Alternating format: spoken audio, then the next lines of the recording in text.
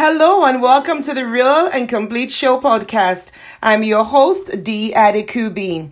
Today, I want to address a very big issue in our society, a problem that is very personal to me and one that breaks my heart every time I hear about it on the news. But first, let's hear from Priscilla Sings with I Know a Friend. I know a friend. I know a friend. I know a friend. I know a friend. I know a friend. Yes.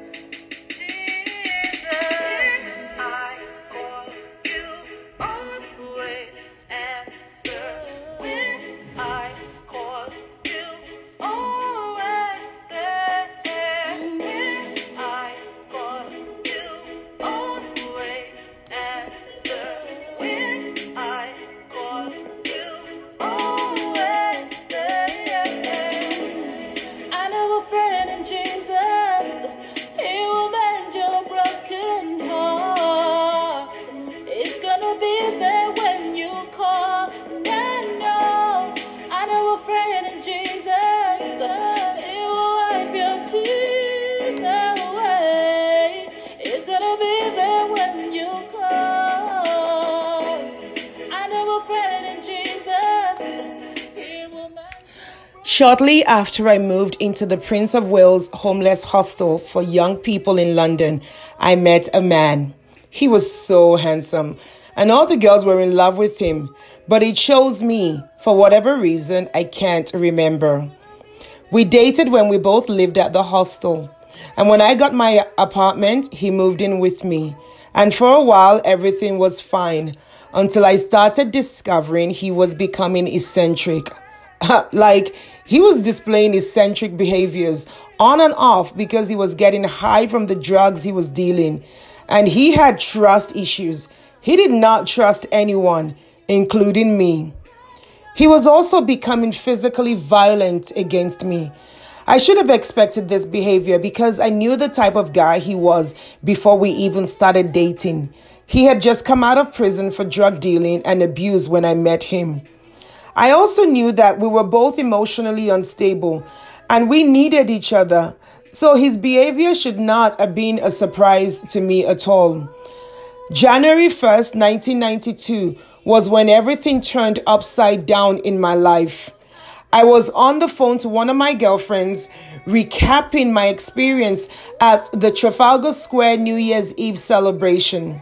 I was sharing how people were hugging and kissing at the stroke of midnight when my boyfriend misheard what I had said, came rushing towards me, and with anger kicked me down the stairs. I ended up in the hospital on New Year's Day. And from there, I discovered I was pregnant and expecting my first child at the age of 19. The doctors at the hospital tried to get me to press charges, but I was afraid for my life and what he would do if I pressed charges against him. You see, this was not the first time he had beaten me up, and I was frightened that if he found out I had reported him, he would come looking for me to hurt me. So after a few days in the hospital, the police escorted me back to my apartment to discover that my boyfriend had ransacked everything, stolen what he could, and left a mess behind. I collected what I could salvage and went with the police to a safe house where I changed my identity, leaving behind my old life and entering into a new one with a new name. Adiola died and Dee emerged. Prior to COVID-19, Canada saw an increase in domestic violence. And now with the spread of COVID-19 and social distancing, the violence against women at home has gotten worse, with many women experiencing an increase in threats because they are isolated at home with their abusers. Vancouver's Battered Women's Support Services says their staff have seen a 300% increase in calls since March 2020. The call for everyone to stay home to prevent the spread of coronavirus has made it harder for women who are trying to leave unsafe conditions to do so. According to CTV News, globally, cases of violence at home are on the rise during the pandemic. In France, reports of domestic abuse have increased by 36%. In China, calls to the helplines have tripled. In the UK, they've increased by 25%. The United Nations Secretary General Antonio Guterres recently called for urgent actions on the issue by world leaders.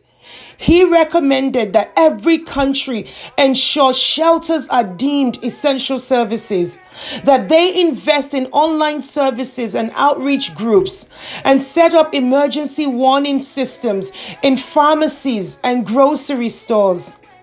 Violence is not confined to the battlefield, he said. For many women and girls, the threat looms largest where they should be safe the most, in their own homes.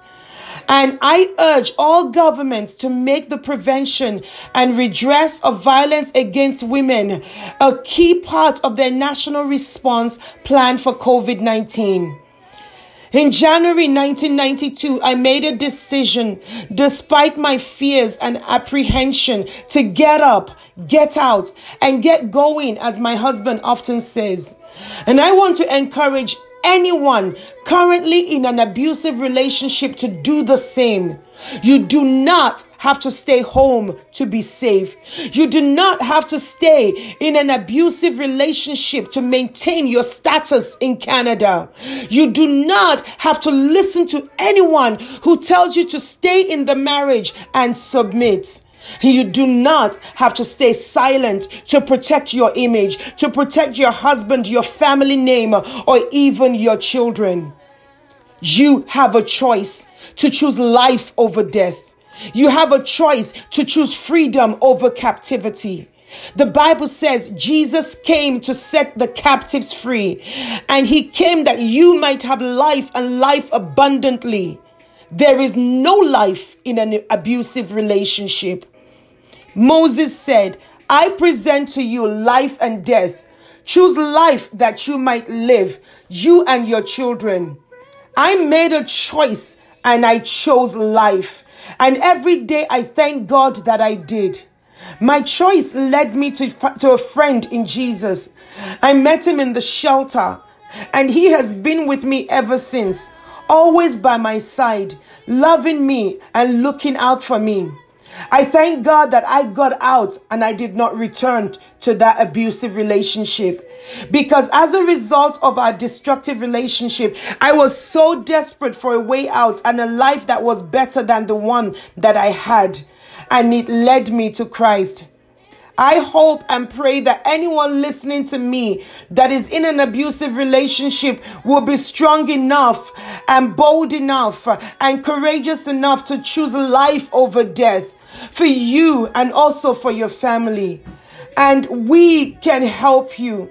God wants to help you, and he has resources out there to help you. You are not alone. If you call me, is your friend, he will answer you. What a friend we have in Jesus. All our sins and grief he bears. Oh, what a privilege to carry everything to God in prayer. That is Priscilla Sings with I Know a Friend. If you like that song, please go on her YouTube channel, Priscilla Sings, and subscribe and support her ministry. If you are a victim of domestic violence, or you know somebody that is, please call the Family Violence Information Line, which is available 24/7 at 403-234-7233. Or you can contact us and we can get you the help that you need, because we know a friend. Well, that's all for today. I'm Dee Adekubi, aka Mama D, being real with you and being complete with you. If you like this podcast, please share it, like it, and subscribe to our channel for more real talk with me. Until next time, stay safe. God is with you. You have a friend.